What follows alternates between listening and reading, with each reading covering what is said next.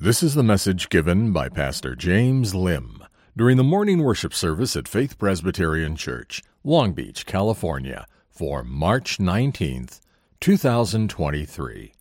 The title of the message is Living and Dying for Christ. If you have your Bibles, would you open them with me to Paul's epistle to the Philippians, chapter 1. I'll be including a little portion at the end of verse 18 there, all the way to verse 26. Before we hear God's word, let's go to the Lord in prayer. Let's ask Him for His Holy Spirit. Father, we come before you with our Bibles open. That represents open hearts unto you, to hear your voice, to experience your love, to hear Jesus high and lifted up. Lord, would you speak to us in your word? Would you make it real? Would you make it comprehensible to us so that we can understand it? And Lord, would you speak to each and every one of us, Lord, so that we hear your voice as we hear by faith. Lord, would you be with me, your servant, that as I read it, as I proclaim it, as I illustrate it, as I apply it, Lord, may your people hear the voice of their shepherd, calling them to come unto you who are weary and heavy laden, to come so that for them to live as Christ and to die as gain. We ask, Lord, all of these things in Jesus' name. Amen. You can follow along if you don't have a Bible, and you can see it as well on the slide behind me. Hear now the reading of God's holy word. Yes, and I will rejoice, for I know that through your prayers and the help of the Spirit of Jesus Christ, this will turn out for my deliverance, as it is my eager expectation and hope that I will not be at all ashamed, but that with full courage now, as always, Christ will be honored in my body, whether by life or by death. For to me, to live is Christ, and to die is gain. If I am to live in the flesh, that means fruitful labor for me. Yet which I shall choose, I cannot tell. I am hard-pressed between the two. My desire is to depart and be with Christ, for that is far better. But to remain in the flesh is more necessary on your account. Convinced of this, I know that I will remain and continue with you all for your progress and joy in the faith, so that in me you may have ample cause to glory in Christ Jesus, because of my coming to you again. Thus is the reading of God's holy word. May He add His blessing to it this morning. I talked a little bit about this particular story last Sunday, and I thought there was so much more to extract from it as an illustration. In 2003, Aaron Ralston biked 15 miles into the heart of Canyonlands National Park, and he rode his bike into a slot canyon, which is almost like just a deep ravine straight down into the ground. And he descended deep into that narrow ravine, and while he was climbing it, an 800-pound boulder fell on his right arm, trapping him. And he didn't have any way to call for help. He didn't bring a cell phone with him. Nor, to his deep regret, he didn't tell anyone where he was going and what he was doing. So no one was going to look for him. No one would know where to find him. And that means no one was going to rescue him. He had thought about cutting off his arm, but he was afraid to do so. After 5 days, he finally ran out of food and the last drop of water. And he resigned himself to die out in that canyon. And so On that fifth day, as the sun went down, he carved his name right next to him. He carved his full name with his birth date and the day that he carved into the canyon, so that when they, or if they found his body, they would know who he was. And that night, hungry and dehydrated, he began to hallucinate. And he dreamt of himself playing catch with his child, with only half a right arm. And in the face of death, he dreamt of a future life, of a wife, with a wife and family. That in the face of death, he said this: all the desires, joys, and euphorias of a future life came rushing into me. And this is how I handled the pain. I was so happy to be taking action. In the face of death, he finally had something to live for. In the face of death, Paul shows us what he is living for. Paul tells us what every Christian ought to live and die for. He shows us the Christian's desire. May it be our desire to live and to die for Christ, because like Paul, for us to live is Christ and to die is gain. May it be in many ways our life verse, a verse that from which everything else emanates from us. It is a verse on which we stand and build our lives. May it be the outlook and the perspective for all the people of God as it was for Paul. So the question I want to ask this morning then is, how do we then live and die for Christ? What does Paul mean here in verse 21? Well, first, we live and die for Christ that arises out of a hope to honor Christ in life and in death. After rejoicing in Christ, after rejoicing that Christ is being proclaimed as he sits in prison, Paul rejoices in the hope of deliverance. Beginning in verse 19 here, he gives us hope. He talks about his own hope in two distinct things. He hopes for deliverance through the prayers of the Philippians, as well as the hope of the Holy Spirit, verse 19. And this reminds us of the hope that comes to us through prayer. That no matter what our circumstances may be, we can have hope in going boldly to God and asking for help in our time of need. Look at verse 19. Right? He rejoices in the midst of prison, in the midst of chains. Yes, and I will rejoice, for I know, there's no uncertainty here, for I know that through your prayers and the help of the Holy Spirit, of the Spirit of Jesus Christ, this will turn out for my deliverance. This is the kind of a hope that we all can and ought to have, beginning with prayer. How often do we walk into the difficult circumstances of our lives trying to take care of it in our own strength and not going to the Lord and wondering, is this going to turn out well for me?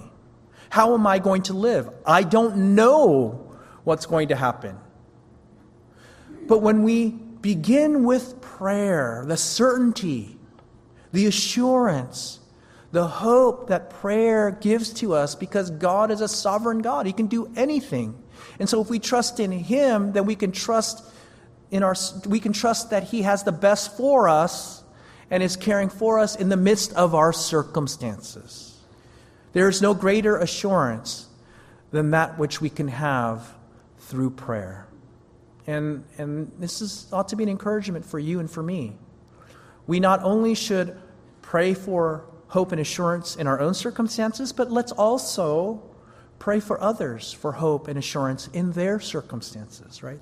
Paul is looking to the prayer of the Philippians for him, right? The prayer James says, the prayer of a righteous man will availeth much. Well, how about a whole church of righteous in Christ? How much more that will availeth much in the Lord. And then giving us, through that prayer, we become more aware, more sensitive to the Holy Spirit that is already indwelling in us, comforting us, pointing us to Jesus, so that in one way or another, everything will turn out for our deliverance, whether it be immediate deliverance, how the Lord freed the apostles from jail in Acts 5, right? Or maybe a longer term, near term deliverance that the judges or the officials might release Paul from his arrest. Or, and this is a real possibility for Paul and for many of us who may be persecuted, not only here but throughout the world, is that things are not going to turn out physically in our circumstances for our physical deliverance, but it will turn out for our ultimate deliverance on Judgment Day. That though we die, yet shall we live. On that last day, we will rise again and be vindicated. That the whole world, even our enemies, will all know that we belong to God, that we are righteous in Christ, and the sins and the persecution and the oppression and the injustices that were committed against us were wrong. And God will vindicate us. So Paul has that probably short-term and ultimate-term deliverance in view here. And secondly, and the second hope that he rejoices in is to hope in honoring Christ in his body in life and death. That because he has this hope in prayer and the Holy Spirit, he has the hope then and assurance of honoring Christ, whatever his circumstances. Look at verse 20. He doesn't want to dishonor Christ. He doesn't want to bring shame to Christ. But he wants to honor him as he sits in chains getting ready for trial. That no matter what the outcome may be, he will not be ashamed. That God will not bring him shame. That he will honor Christ in the way that he lives, the way that he conducts himself, the assurance and the faith that he has, even when he is about to be condemned and to die. So that through him, when the time comes, in his death, he will honor Christ in his body. I think that's what he's saying here, that even if he dies, he will honor Christ in his body the way that Christ died in his. As it is my eager expectation and hope, and that I will not be at all ashamed, but that with full courage, now as always, Christ will be honored in my body, whether by life or by death. You see, Paul isn't trusting in his own strength or what he feels is an inherent ability to be faithful. He's eagerly expecting and hoping that he will have all the courage he needs to honor Christ. That he won't fold or wilt under the pressure. That he will stand firm and continue as he always has thus far. You see, this is a man who is totally and completely trusting in the Lord and not in himself. And he's trusting in the Lord not just for salvation, right? Not for when he dies and goes to heaven or when Jesus returns and he rises from the grave, but he is trusting in Christ in every circumstance, including the one in which he presently finds himself in. And this ought to be our hope in everything that we do, in every circumstance, in every trouble, in every trial, in every joy. That we would have the assurance through prayer and the Holy Spirit to honor Christ in our own bodies. And this is my hope for all of you as you live your life and as you prepare for death. That in all the calculations and priorities of your life, you would make it your hope to honor Christ in the way that you live your life. And when the time comes, in the way that you die. One of the most important things that I can do and to help prepare you for is not only to live your life today and every day, but to prepare you for death. So that at the very end, when you breathe your last breath, You aren't gasping in fear, wondering if God loves you. That you aren't gasping in fear whether you don't know what's going to happen once you close your eyes. But to take your last breath, knowing that you belong both in body and in soul to God, because Jesus loved you and died and rose again for you. Do you have that assurance and hope this morning? That, yeah, you live fine today. You're breathing, you're young, you're strong, or maybe you're older and less healthy and your body's falling apart. Are you prepared for the day in which you breathe your last breath? That if you were to breathe that last breath, you have the great assurance and hope that you would be with Jesus. If you don't, can I invite you, can I encourage you to have that assurance, to put your faith in Jesus Christ, and that you would know that you're saved. Let me move on. Let's move on to my second point. That as we hope in Christ, we can and we will live and die for Christ because of our desire to live and die in Christ. Let me say that one more time. As we hope in Christ, we can live and die for Christ because of our desire to live and die in Christ. Look at verse 21. He gives us 3 reasons for living and dying in Christ, for Christ.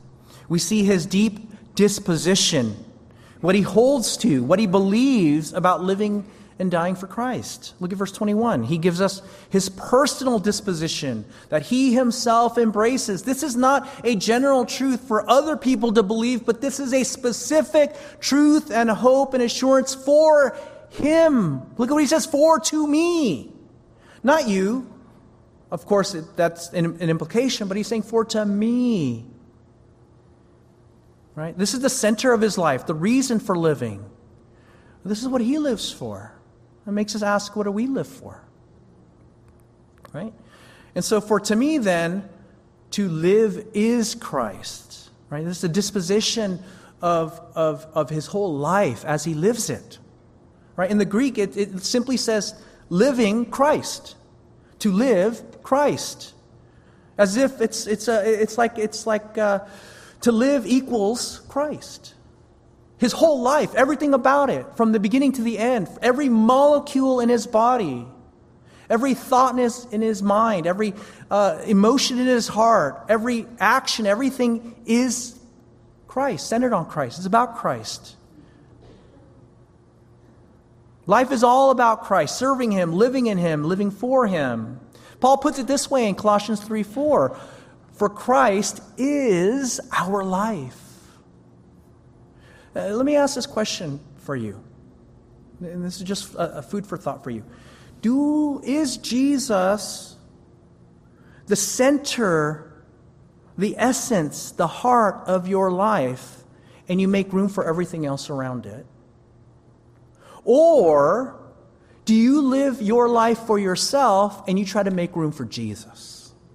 There's a world of difference between those two, and Paul is not, he chooses the one in which Christ is everything to him and everything else he tries to fit in so that they become extensions of living in Christ rather than trying to fit Jesus into our lives. He prioritizes life in Christ, and everything else then falls into place. And many times I think we may not say it, but we live it out. We live it the other way. We try to fit Jesus in. You know, we want Jesus to have a certain amount of our lives, but not too much, because we're too busy with all of these other things that are higher priorities. Let's admit it. But this is a challenge. This is my challenge to you. This is Paul's challenge to you. To live, is it Christ or is it something else? Paul tells us why to live is Christ for him. He says, I've been crucified with Christ. It is no longer I who live, but Christ who lives in me. And the life I now live in the flesh, I live by faith in the Son of God, who loved me and gave himself for me. If Jesus lived for you, how can you not live for him? And then he moves on to give us his conviction, not only about himself, his personal conviction and the conviction of life in Christ, but also his conviction of death in Christ. When you know what you're living for, then you know what you are willing to die for. If you know what you're willing to die for, then you know what you will live for. You see that? And to die, Paul says, is gain. When Christ is what we live for, then dying is when we fully gain him. When Christ is the meaning, identity, hope, and purpose of your life, when you live for him as your all in all, as the all-satisfying treasure of your life that is your life, then death simply becomes the doorway into his glorious presence. Death, then, for Paul here, is how you fully gain him. That's what he means, that death is gain. And this forces us to ask the question, what are you living for? What would you die for? Verse 21 is a test for all of us. What you're really living and dying for. Not what you say you live and die for, but what you are really living and dying for. All right, fill in the blank here. For me to live is whatever, and to die is whatever. Right? For me to live is money, sex, pleasure, power, beauty, popularity, acceptance, intellect, whatever it is that you're living for, what you prioritize, what you obsess about, what you dream about, what you talk about. Right? That is what you're really living for. And because all of these things, that they are what we're functionally living for. They're like idols in our lives. They're poor God substitutes. If that's what we're living for, then it's very easy then to lose it, so that dying is not gain but is loss. Let me give you some examples here. All right, so if you live for something other than God, then you can lose it, and when you lose it, then dying becomes the loss. Right? So if you live for money, then dying is poverty. If living is power, then dying is powerlessness. If living is in a person, in a relationship, in a husband, in a wife, and in a person, any person other than God, then dying will be losing that person and being lonely. And this is why when we lose the functional idols of our lives, it feels like death. It's why when we lose that idol, we feel like dying. We want to die. And some people fall into deep depression and despair. Why? Because they've lost what they have been living for, and it feels like death. But the only thing worth living and dying for is found in the gospel. In Christ we have eternal life, true life, as life it was meant to be. And because of the gospel, we not only have life in Christ, but when we live in Christ, when we live for Christ, when life is Christ, then and only then can dying become gain. Nothing else is worth living for so that dying becomes gain. Only in the gospel. Why? Because in the gospel, death has lost its sting. In the gospel, Jesus lived for us so he could die for us. In rising for us, he gives us eternal life, so that death is no longer the end of life, but the gaining of life with him in glory. You see, death is how we go to Jesus and gain him. And this is how we are free then to live for Christ. When death has lost its sting, life is ours to live. The Getty hymn says, "Oh, to see my name written in the wounds, for through your suffering I am free. Death is crushed to life, to death. Life is mine to live. Won through your selfless love. This is why Paul expounds on what it means to live for Christ, which means fruitful gain for Christ, and why he can't decide between the two, and why his desire is to depart or to die and be with Christ. That is far better. Verse 23. Living is for Christ so that dying can be with him, to be with him. And let me begin to give the last point here. We can live and die for Christ not only because our hope and our desire is for him, but we can live and die for Christ. We can live for Christ in the face of dying for Christ because we can serve Christ and to be like him, to glorify him. Paul goes on and say, even though to depart and be with Christ is better, he tells us why he wants to remain. Why does he want to remain, right? If it's better to be with the Lord, which is far better, right? Ideally, but for now it is necessary for him to remain so that he can serve the people of God. Look at verse 24. But to remain in the flesh is more necessary, right? Why? On your account, for your sake. So when for us to live is Christ and to die is gain, although to be with Christ is better, we all have a job to do. See, I think this is where we forget the purpose of our lives and what that means practically. That if we are remaining here and we haven't gone to be with the Lord, God has a purpose and a plan for each and every one of us. To live in such a way so that Christ is magnified. And what is that? Paul gives us a layout. It is so that your faith may progress and your joy in faith may grow. And God can use you to help others progress in their faith and joy until Jesus returns. Right? Look at what he says. For your progress and joy in the faith, so that in me you may have ample cause to glory in Christ Jesus, because my coming to you again. Friends, brothers and sisters, if you're living for Christ, right? What does that look like practically in your life? Does it mean, let me put it this way, does it mean simply reading your Bible each and every day? Maybe, partly. But it means nothing if you're not serving as Christ served, if you're not loving as Christ loved, if you're not helping as Christ helped, in whatever gifts and abilities you may have. So for some of you, it may be serving by teaching.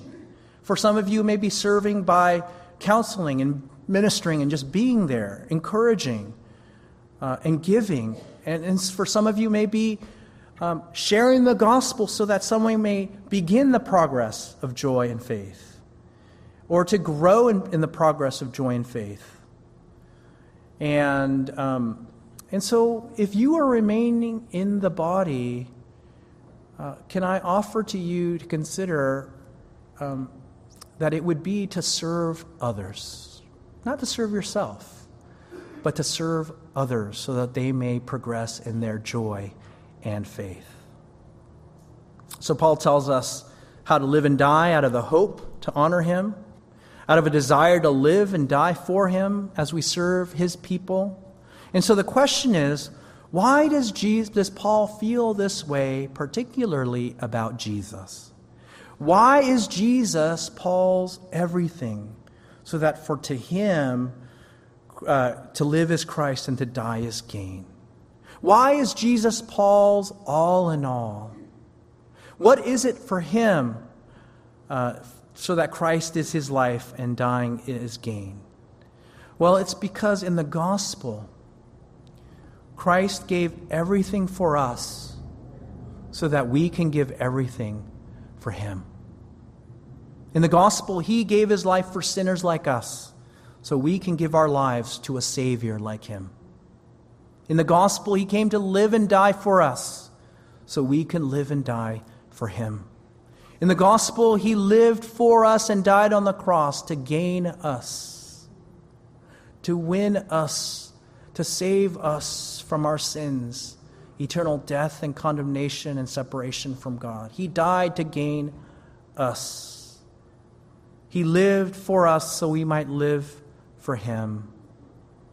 He died to gain us so that by faith we can gain him. This is why Paul can go on to later to say in chapter 3. He expands on this. But whatever gain I had, I counted as loss for the sake of Christ. Indeed, I count everything as loss because of the surpassing worth of knowing Christ Jesus my Lord. For his sake I have suffered the loss of all things and count them as rubbish in order that I may gain Christ and be found in him. Do you see the beauty of what Paul is saying here? That Jesus, the Son of God, who humbled himself and gave up his glory, he gave everything so that for him living was for us and dying was to lose everything to gain us. So that in the gospel, living is to gain him and dying is to be with him. On Friday,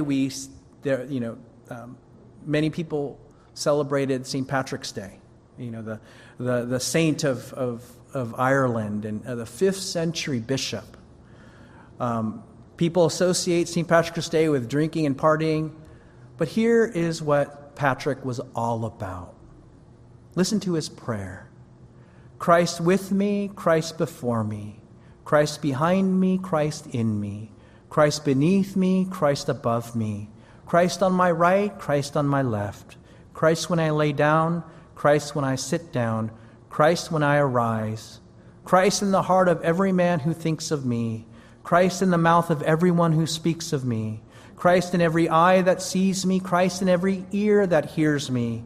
I arise today through a mighty strength, the invocation of the Trinity, through belief in the threeness, through confession of the oneness of the Creator of creation. For him, and I pray for all of you, that for you to live is Christ, so that dying would be your gain. Let's pray together. Our Father, we thank you for this wonderful truth, to live and die for Christ because he lived and died for us. Help us, Lord, to truly savor and to understand and comprehend the depth of what that means for us. Lord, help us to live in the same way. We ask, Lord, all of these things. In Jesus' name we pray. Amen.